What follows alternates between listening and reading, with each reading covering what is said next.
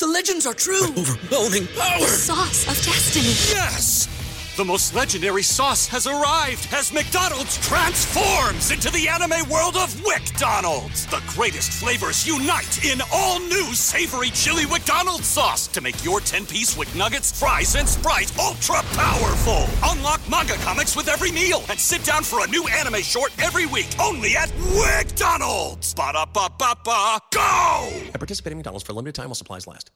Do you have that one piece of clothing you keep going back to, no matter how full your closet is? Having a versatile, high-quality favorite feels great, but having a whole closet full of them feels even better. American Giant puts the quality, durability, and comfort they're famous for into everything you need for your spring days. From premium t-shirts and jeans to lightweight French terry joggers and their legendary best hoodie ever. Whether you're dressing for work, the gym, or happy hour, you're sure to find your next closet go-to from American Giant. And it's all made in America and designed to last a lifetime. Get 20% off your first order at American-Giant.com with code STAPLE20 at checkout. That's American-Giant.com, code STAPLE20. This is Front Row, and I'm your host, James Whiteside, principal dancer and choreographer with American Ballet Theatre and the author of Center Center. Take a seat in the front row as I discuss the creative process and the business of creativity with the world's brightest stars. Isaac Mizrahi has worked extensively in the entertainment industry as an actor, host, writer, designer, and producer for over 30 years. He is the subject and co-creator of Unzipped, a documentary following the making of his fall 1994 collection, which received an award at the Sundance Film Festival. He hosted his own television talk show, The Isaac Mizrahi Show, for 7 years, has written 2 books, and has made countless appearances in movies and on television. He currently serves as a judge on Project Runway All-Stars. Not only is Isaac incredibly accomplished, but he is a huge inspiration to me as an artist and as a performer. Front Row is a frank discussion about the creative process and the business of creativity with some of the world's brightest stars. What does it mean to be a creative? And how does a creative earn a living while staying true to their art? I have been exploring these questions my whole professional career. I'm the host of Front Row. My name is James Whiteside, and I'm a principal dancer and choreographer with American Ballet Theatre in New York City, one of the world's most prestigious ballet companies. Join me as I speak to artists and professionals in the business of art while we try to find the answer to the elusive question, how can I be successful in the arts? Check your ticket and take your seat. You're in the front row.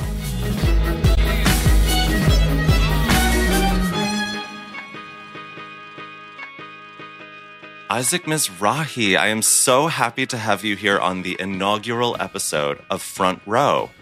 This is the first episode? You are a star, and you are my first guest. C'est moi. I'm really, really so grateful to you for doing this and being my first guest. My pleasure, darling. I'm grateful to you for having me as your inaugural virgin interview. I have a whole slew of questions for you, and I've actually just finished listening to you tell your own story in your memoir, I Am. Really? Yes. I'm crazy for you. Thank you. I'm glad you... So you listened to the book? Yes. I mean, I've read the book, but I wanted to hear your voice. So I listened to the audiobook, which is absolutely fantastic. Thank you. I mean, I'm glad you think so. I couldn't deal with it. I hated it. I hate everything about... I don't love the idea of audiobooks. I love to read a book, you know? And I feel like if somebody reads it aloud, it automatically has a whole character that it wouldn't if you were the person just looking at the words. You know what I mean? So I am not the biggest advocate for, but I understand. And especially, listen, if you have to get someone to narrate my memoir, it's best that it's not, you know, Jeremy Irons or something. It's best that it's me. I mean, you know? I think listening to a memoir via audiobook is correct because you're getting the voice of the author and your voice is so distinct and fabulous. And it was wonderful. And I recommend that everyone go out there. I read your book, but I don't know if I don't listen to audiobooks. Which I also hated. I hated recording my audiobook. Hated. And I think I was awful at it too. And they were like, oh, good job. And I just didn't agree with them. Me too. Exactly me. Exactly my feelings. Okay, so I've got some questions, though. As I was listening along, I was taking notes and thinking to myself, okay, I don't want this to be a boring interview. So are you ready? Fasten your seatbelt. I'm ready, Brandon. I'm ready. Fastening seatbelts. So one of my favorite things you said was, this is a quote here, the sacrificing of almost everything else to hard work. Just as a phrase there. I feel so much on a personal level. And I wanted to ask you what the first thing you sacrificed was. You know, I have to say, the one thing when I look back on that phrase that I don't like is the word sacrifice, because I don't know what I would do if I didn't work hard. So it's like, I'm not exactly sure what I think I'm sacrificing. I mean, I would say like I sacrificed vacationing because I'm not a vacation kind of a guy. You know, I sacrifice a lot of relationships. Like I don't care that much about people except the ones that I love, you know? And so like I sacrificed a lot of that. And I have to say, like, I sacrificed going out to some extent or something, even though I did go out, you know, I went out a lot, but so not exactly sacrifice. It's more like, you know, the dedication to work, right? The dedication to work kind of supersedes the dedication to everything else, including relationships, you know, and I make that really clear. I make that really, really clear. And I honestly think that that's what I love about my husband is that he doesn't make it an issue. He's not needy for, you know, he doesn't need me to prove to him that I love him more than my work or something. Cause he knows I don't, you know, he knows I don't love anything more than my work, you know, but. So to me, or at least for me as an artist, I think family is one of the first things to be sacrificed. Do you agree? Oh my God. Oh my God. Absolutely. Bye family. I mean, the thing is my family, and you may have gathered this from reading the memoir. It's like, you know, I love them in air quotes, right? But I don't have much kind of like, I don't have much in common with them any longer, you know, and we do come from the same place, but even in that place, I was very, very kind of miscast. I wasn't supposed to be, I don't know what family I was supposed to be in. And then I think about, you know, all those episodes of RuPaul Drag Race where you have a drag queen crying because they found their tribe. And, you know, I found my tribe, and that bond is very great. You know, the bond that I have with the people that I trust and that I love and who I look to for inspiration and, you know, and solace and advice, etc. Those people I really adore. And, you know, my family, I have to say, I love my mom. My mom has been my best friend forever. You know, she's not all that. She's 94 years old. So, I mean, she's barely cognizant of stuff anymore, which makes me really sad. But you see what I mean? It's like my sisters, you know, I like them. I love them, in air quotes again, you know, and it might hurt if they heard me say this. Somehow I don't think they're going to be downloading your podcast. What a shame. They'd love it. They would love it. I mean, you know, the thing is we have an understanding, which is a nice thing. I think they understand me and I understand them now. To go back to your comment about Drag Race, they're crying about finding their chosen family, but they're also in that same episode crying about the acceptance they wish they had from their families. And something I struggle with a lot, and a lot of artists struggle with, is the feeling of guilt that they have from leaving their families in the dust. Do you struggle with that? You know, it's a very good question. Not really so much. I never did because and you know what I struggle with? I don't struggle with guilt feelings about leaving my family in the dust. What I struggle with is this pressure that it seems like literally every single book and every single television show and every single movie you watch, there's this pressure to sort of go back and sort of fix what went wrong in the family, in the actual family. And I don't have time for that. I don't want to do that. I don't need to do that, you know? And I'm not kidding. There was this crazy show. I mean, even gay shows, even RuPaul Drag Race will have, you know, someone's parents on in order for them to reconcile. Yeah. I'm not so sure it's that important. You know, James, I don't think it's that important for you to need to reconcile like that with your family. I think if you have a grasp on where they are and where you are and how the twains should never meet, then I think it's fine. Like, what is that? Do you know what I'm talking about? It's like, I do. And you have to go back. And I don't agree with that. I don't agree with that. Yeah, I don't either. And I think it's strange when people are forced to reconcile. And perhaps it's only because they've found themselves on television. You know, it just feels kind of icky.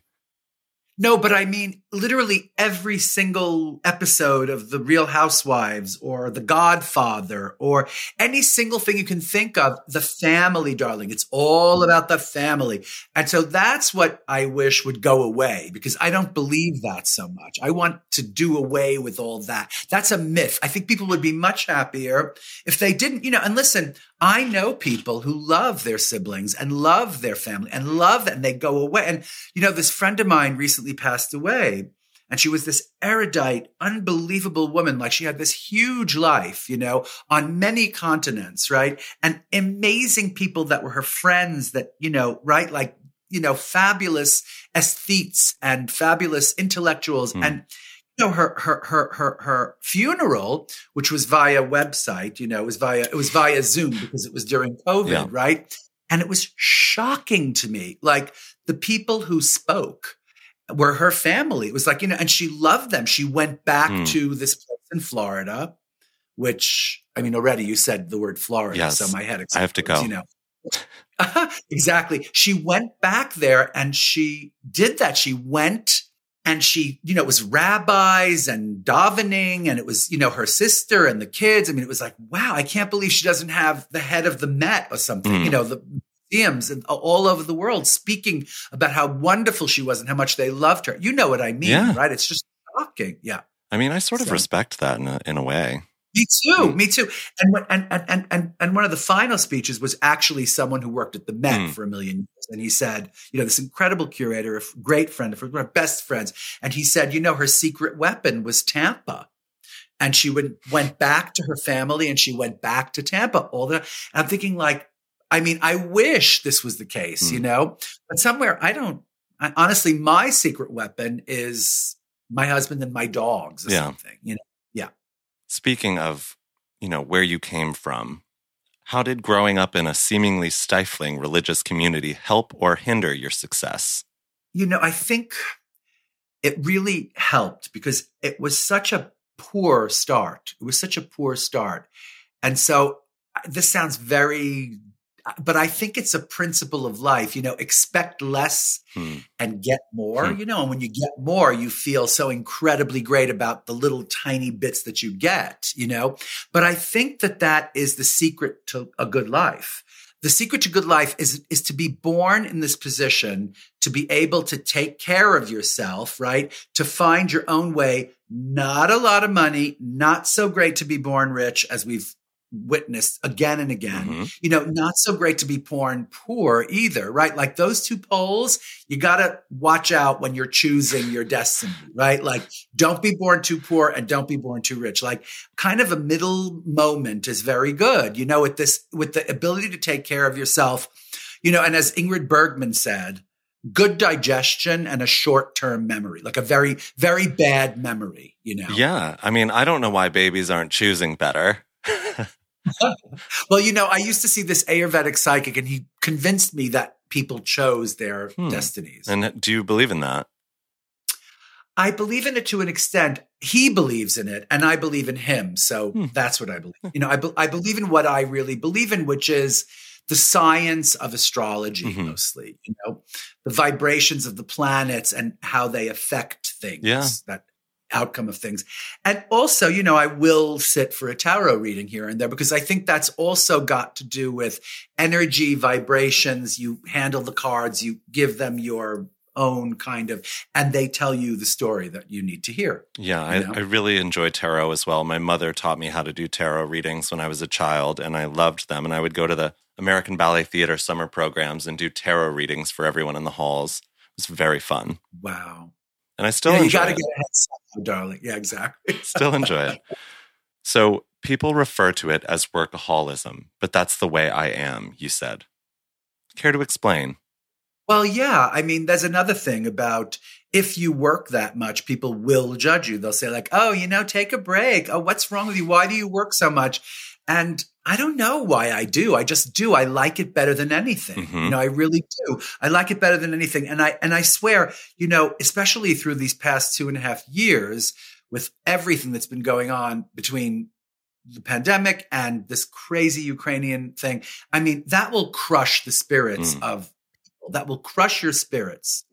And the thing is that through work, you kind of come back. It pulls you back. You have to stop being hysterical, stop thinking about stuff, and you have to ground yourself and put yourself in this spot and do what you're supposed to do, And and honestly, like, okay, you can say it's a form of denial. It might be a form of denial, but what a blissful form of denial it is, And by blissful, I just mean you're concentrated and you feel like you're accomplishing, or not. You feel feeble that day or something because you can't bring it that day, right?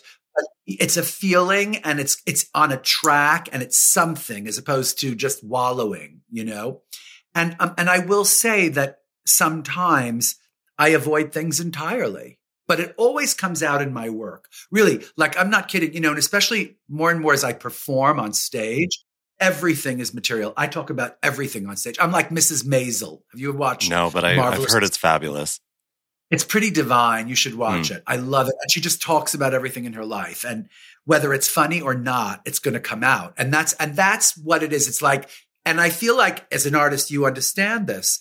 I'm not exactly sure how, as, sort of a prince or something that night, or Siegfried or something, or whatever it is you're doing that night,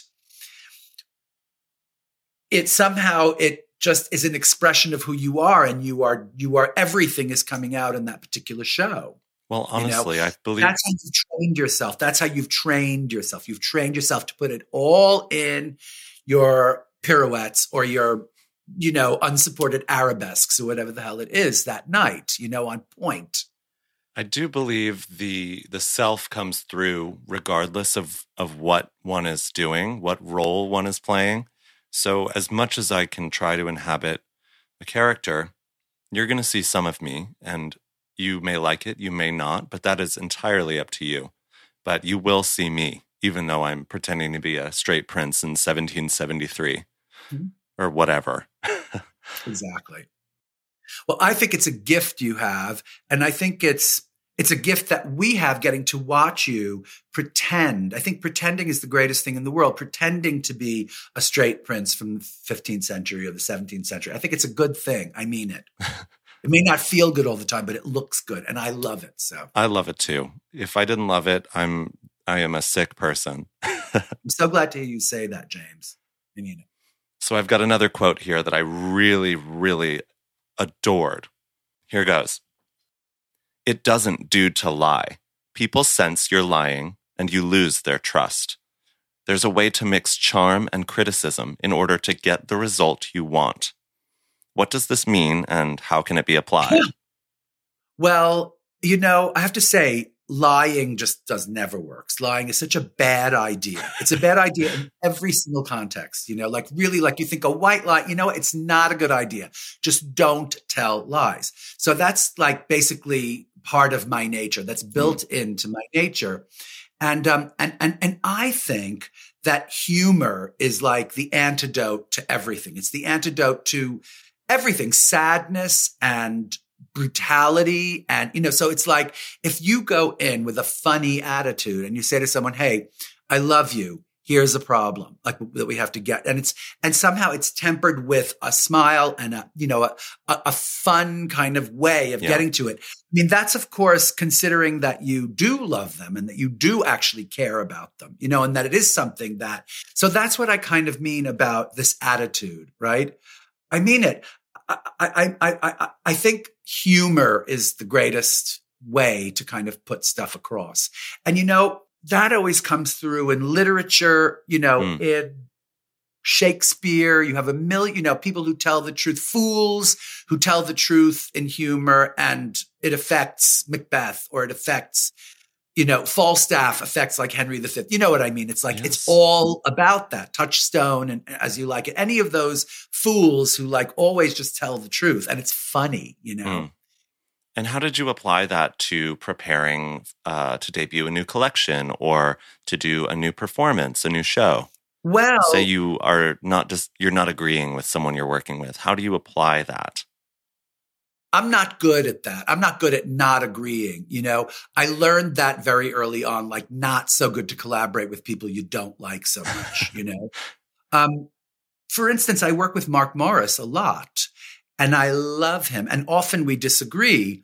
And depending on the context, I usually let him have his way because he's the auteur in that situation, He's the top in that situation, right? I'm like, you know what? I'll just make your damn costumes. Fuck you. Love you. Here you go. And you're wrong, by the way, or whatever. But then occasionally I will go, if there's a button here that they can't deal with, they'll have to deal with it because it really looks good. I'm working on these costumes now with these big buttons on them. And I know I can hear in the rehearsals, Mark going, the buttons have to go. Mm-hmm. I'm going to go, hey, Mark, can we just try it? Because they're people and they know how to navigate buttons. Mm-hmm. You know what I mean? They're not just insane, manic, crazy dancers who can't do anything, right? They are actually people. And if you say, hey, watch the button, they might be able to do your work and watch the button at the same time. Yes, I completely agree. And the panic that people have initially will wane, and the ability to cope is very important in any work. I know. Like once I made these costumes for San Francisco Ballet a long time ago, and they had gloves, and they were like, are you crazy? What are you, nuts? And it was like, okay, here's 5 dances in which people wear gloves. So what about those shows? Does that mean you can never do, whatever shows that, Gaiety Parisienne or whatever, you know what I mean? Like there are shows that you have that require you to wear gloves. And they're like, okay, we'll try it. And then they tried it and there was no problem, no problem. Panic. Yeah. We don't like it. Crazy. But, I get it because I perform too. So if someone's told me you have to wear this and be funny and sing, I would say, fuck you. I can't do it, Yeah. It's like when anyone tells me to kneel in their choreography, I say, I'll pass. Thank you. Right. Exactly. You also speak about something called spiritual nausea. I don't quite understand, and I'd love to. It sounds really... well, that is a really very, very big conversation to have. It comes with inspiration to me. It's like I get very inspired, very turned on, very excited and ready to work. And then I sit down and I go like, oh my God, where do I start? And I go like, I can't move. Someone put me back in my bed because I have to go back to bed. Yeah. It's like, it for me, always inspiration is accompanied by this kind of spiritual nausea where it's like, oh, I don't want to do this again. And then the only antidote to that is like forcing your hand and starting. Because the minute you start, you get through it. Absolutely. I mean, the first step is always really difficult. And in making dance as well, I feel similarly, where you have your piece of music picked out and then you're like, oh crap, now what? Right. How do you pick out music? Oh my goodness. It's so random, honestly. And it comes from inspiration. A piece I'm working on right now is all Tito Puente music, mambo music. And I sort of revisited Tito Puente because my first dance teacher used to play Tito Puente in class all the time. She had this sort of lyrical jazz quality about her classes. She loved Tito Puente. Was it a ballet class? No, it was like lyrical jazz class in Connecticut where I started. And I revisited it and I thought to myself, I have to make something to this music. It's unbelievable. It is so fabulous and would look great with ballet movement and sort of nods of Fosse and Balanchine and all those good things. Mm-hmm. Right. So I definitely understand spiritual nausea. So, okay. This is another quote that I really loved. Pardon me for quoting you so much, but I just couldn't help it. It's really amazing. I can't believe that it's coming back to me this moment, but anxiety among artists who can't see the virtues of their own work. So I love the idea of being an artist and not understanding the importance of what you're doing. And in your work, whether it be on stage or creating or whatever, really, how do you handle your professional anxiety and how do you just shove it away and get the job done? James, you will find this as you get a little older. It gets easier. It does. It gets really easy. And, and it's kind of harks itself back to this phenomenon of like, well, you're too young for answering machines, I think. No, but, I absolutely had an answering machine. Remember hearing your own voice on the answering machine? And you'd be like, is that really what I sound like? It's like, so if you're confronted with an image of yourself, or you just suddenly go down, you go down a rabbit hole, down a spiral, you spiral downwards.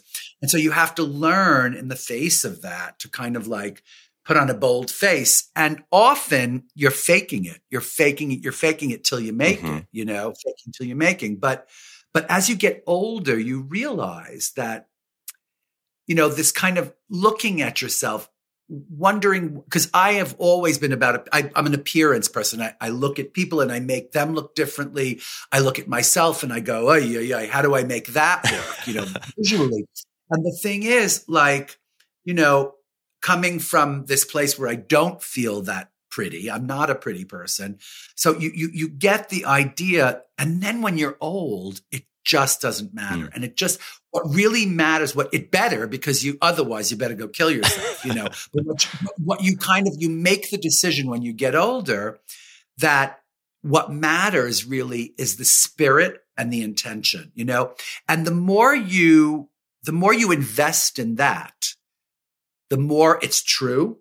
And the more you realize that it was always true. And all those years you were so worried about what you looked like, and nobody cared. Like all they really cared was that you showed up and that you were good, and that you were good with it and you were okay with them looking at you. And, this is a big lesson today in social media. I don't have the biggest social media presence. You have many, many hundreds of thousands of followers and I don't, but I do get a lot of hate stuff that comes through. And I'm sure you get a lot of hate, and it's difficult to deal with. But you know what? As you get into it, you kind of start to relish it in a way. You go like, okay, well, there's a person out there who doesn't agree with me. Good. Hooray. It's like, I never said I wanted everybody to agree with me. I actually like it, and of course, if they didn't, curse me and call me names, it would be nicer if they would stop being so bullyish. But you see what I mean? It's like their own way of showing that they are thinking about you. Yes. And, considering what you just said in some way or listening. Oftentimes they're hearing the wrong stuff, but because you don't mean that or whatever it is. And yeah. So that's a great segue, actually. Yeah. You also said bad reviews can kill your business.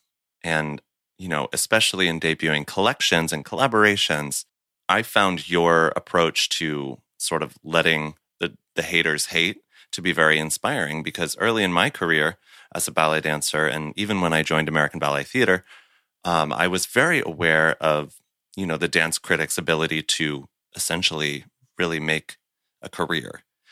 And it took me a long time to put the reviews down, and I just don't read them anymore at this point because, after so many bad ones, you're like, am I even good?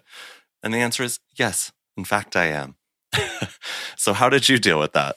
You got to be good with yourself, and you got to kind of believe a little bit in the actual process of the way the world eliminates things, the way the world chooses and or eliminates things, Listen, we were all media stars at some point, right? Like you were celebrated and and I was celebrated like mad, and the thing is like, and then they come in, they go, well, by the way, you're also blah, blah, blah. And then they start hating. And then if you're lucky, they start liking you again. It's like a cycle, And the thing is, it's not your job. That's not your job. Your job is to just sort of like make the work, make the work and believe that it will continue to matter, right?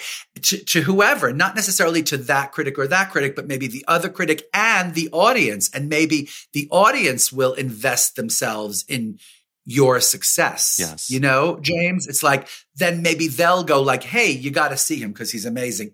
And no one will remember the review, And I really think that, because for me, I guess my parents were always so impatient. Like it was either straight A's or nothing, And that's the way we're trained. We train ourselves. Like it's either genius reviews, genius tickets at the box office, genius, whatever it is, or you're going to struggle and struggle and struggle and then fail. You know, that is just not the way of nature. You know, that is just not the way a career is made. And you know that, and you're learning that more and more, you know, and you'll see like in the end, it does, everything matters. Like what you think matters really matters. Yeah. And I think in art and in the business of art, perseverance does not go unrewarded. Perseverance is everything. You have to keep at it, you know? And that's what I always, you know, if ever someone asks me about advice for young people, which is like, oh, don't ask me. My advice is run for the hills, darling. You know, like go, don't do anything else but show business or fashion, like anything else, you know? But my advice is always that it's this thing. It's like, I'm sorry that it's about sacrifice. I'm sorry I said that thing about sacrifice.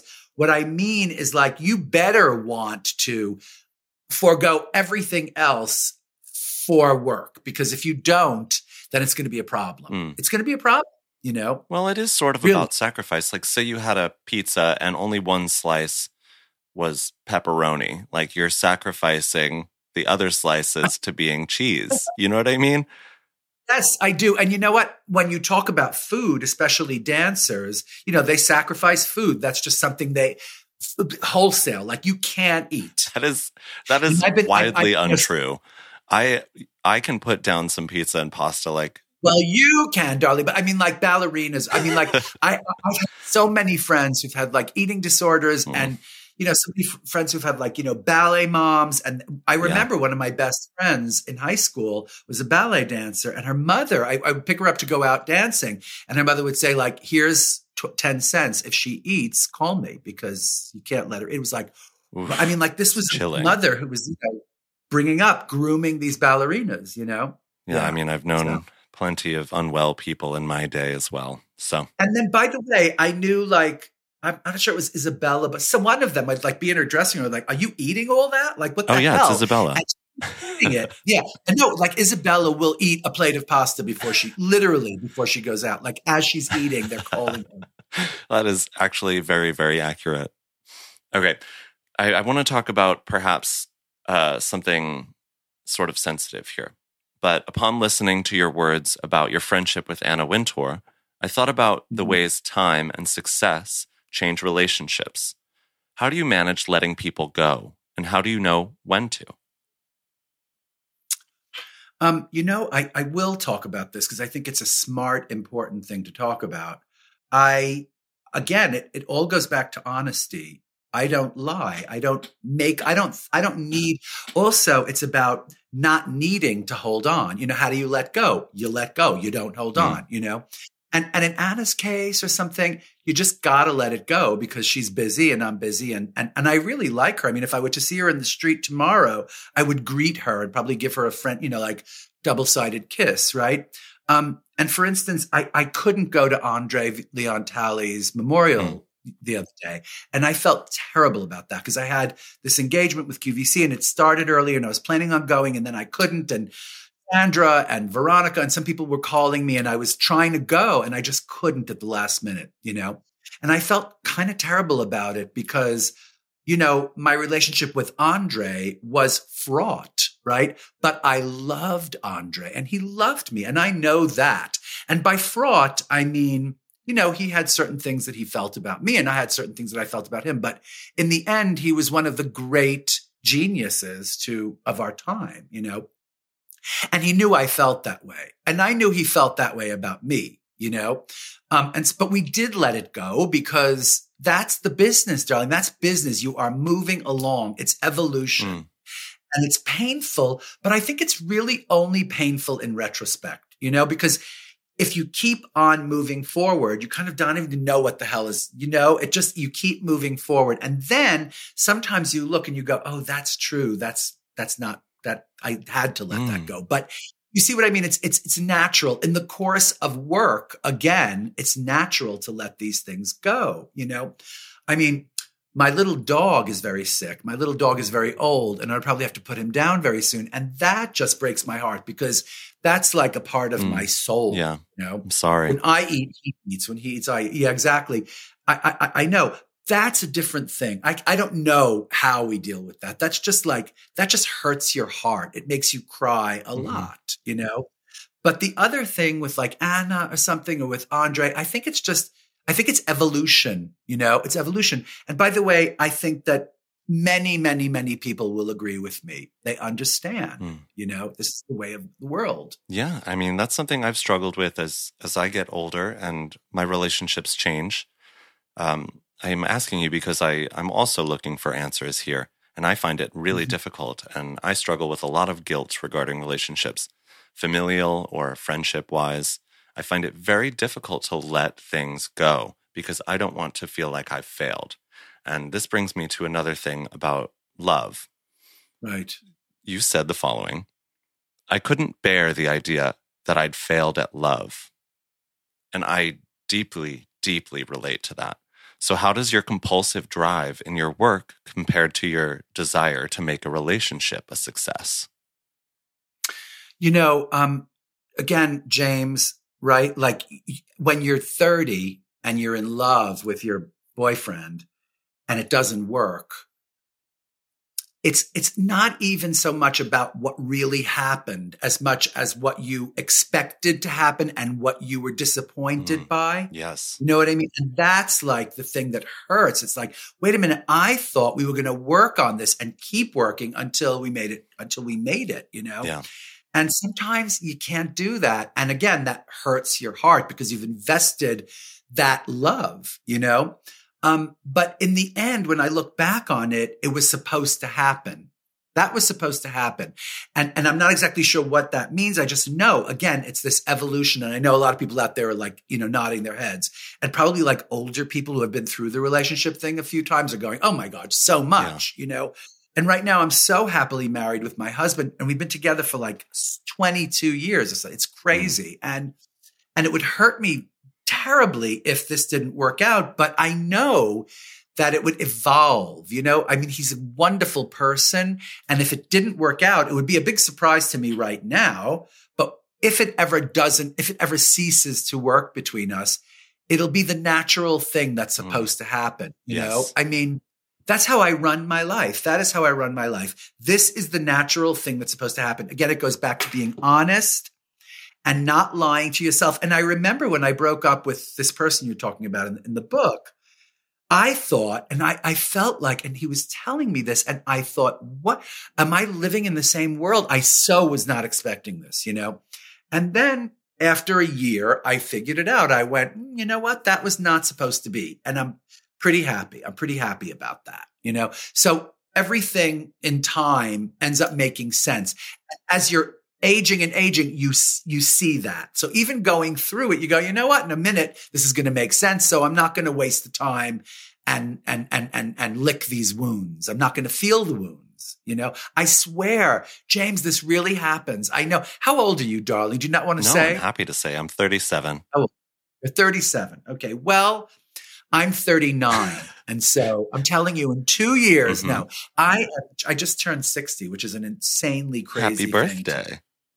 Well, it was in October. Well, anyway. Okay. So I turned 60 in October, but you know, I'm not 61 yet. Okay. But something about, it's not the number. It's just it's the frequency with which these things occur. Yeah. And eventually you just go like, hey, I've been through this before. I'll live. You know, it's hard. It hurts, but I'll be okay. And by the way, about dogs, because I think that's a big part of your life, right? You have a dog? No, I had a cat for almost 19 years and she passed away last year, or in 2020, actually.